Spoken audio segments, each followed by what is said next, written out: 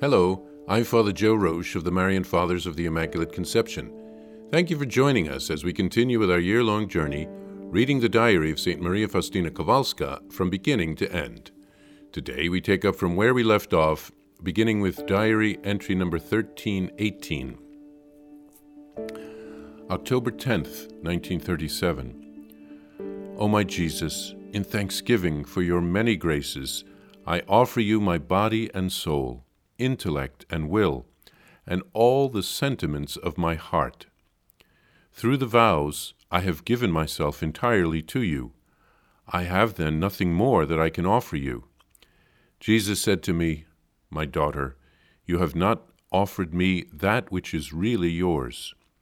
I probed deeply into myself and found that I love God with all the faculties of my soul, and, unable to see what it was that I had not given to the Lord, I asked Jesus, Tell me what it is, and I will give it to you at once, with a generous heart. Jesus said to me with kindness, Daughter, give me your misery, because it is your exclusive property. At that moment, a ray of light illumined my soul, and I saw the whole abyss of my misery.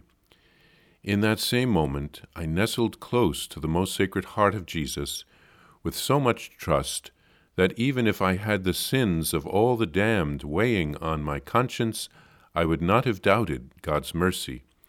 But with a heart crushed to dust, I would have thrown myself into the abyss of your mercy. I believe, O Jesus, that you would not reject me, but would absolve me through the hand of your representative. You expired, Jesus, but the source of life gushed forth for souls, and the ocean of mercy opened up for the whole world.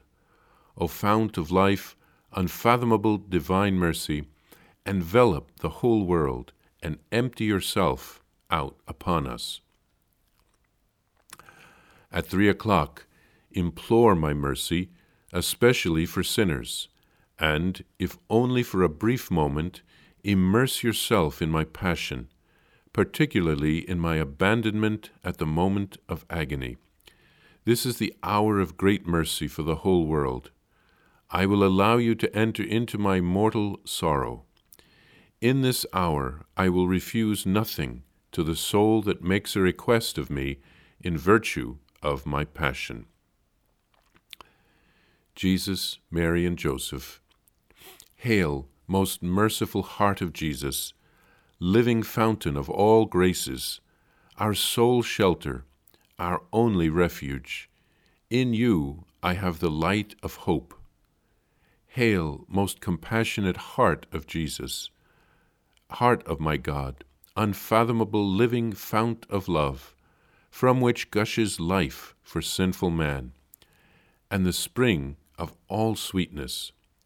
Hail, open wound of the most sacred heart, from which the rays of mercy issued forth, and from which it was given us to draw life, with the vessel of trust alone.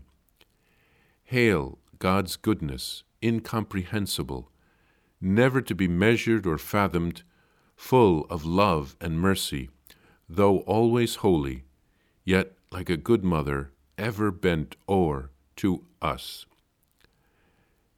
Hail, throne of mercy, Lamb of God, who gave your life in sacrifice for me, before whom my soul humbles itself daily, living in faith profound. End of Notebook 4. Saint Faustina makes a self-offering here to Jesus in thanksgiving for all of the graces that he gives her.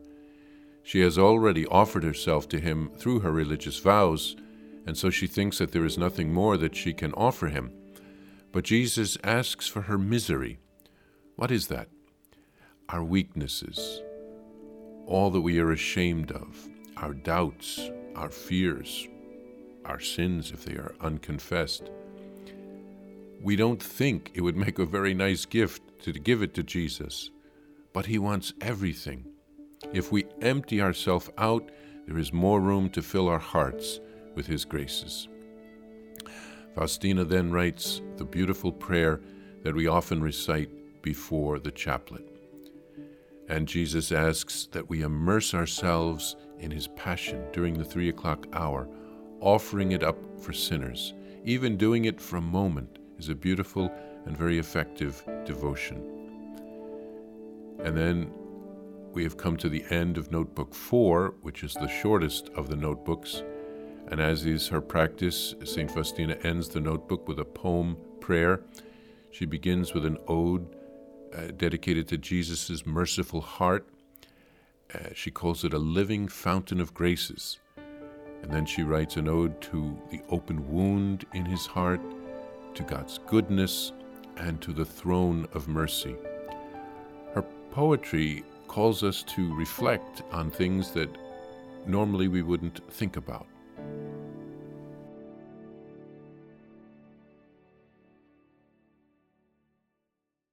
Please follow or subscribe to this podcast to receive the latest episodes and updates. If you have enjoyed this podcast, I invite you to leave a review.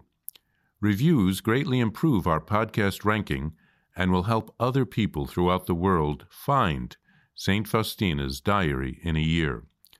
Remember, Jesus promised St. Faustina in Diary number 1075, souls who spread the honor of divine mercy are protected by God like an infant by a gentle mother. Please help us spread the message of divine mercy. Thank you, and God bless you. Visit shopmercy.org to order your copy of Divine Mercy in My Soul, the Diary of St. Maria Faustina Kowalska. It's available in print in English, Spanish, and Polish, and in English as an e-book, available now on shopmercy.org. Are you enjoying this podcast? I invite you to listen to more shows brought to you by the Marian Fathers of the Immaculate Conception. Join us daily for enriching spiritual content, which will help you on your journey with Jesus Christ. Simply visit DivineMercyPlus.org for a complete list of our shows. That's DivineMercyPlus.org.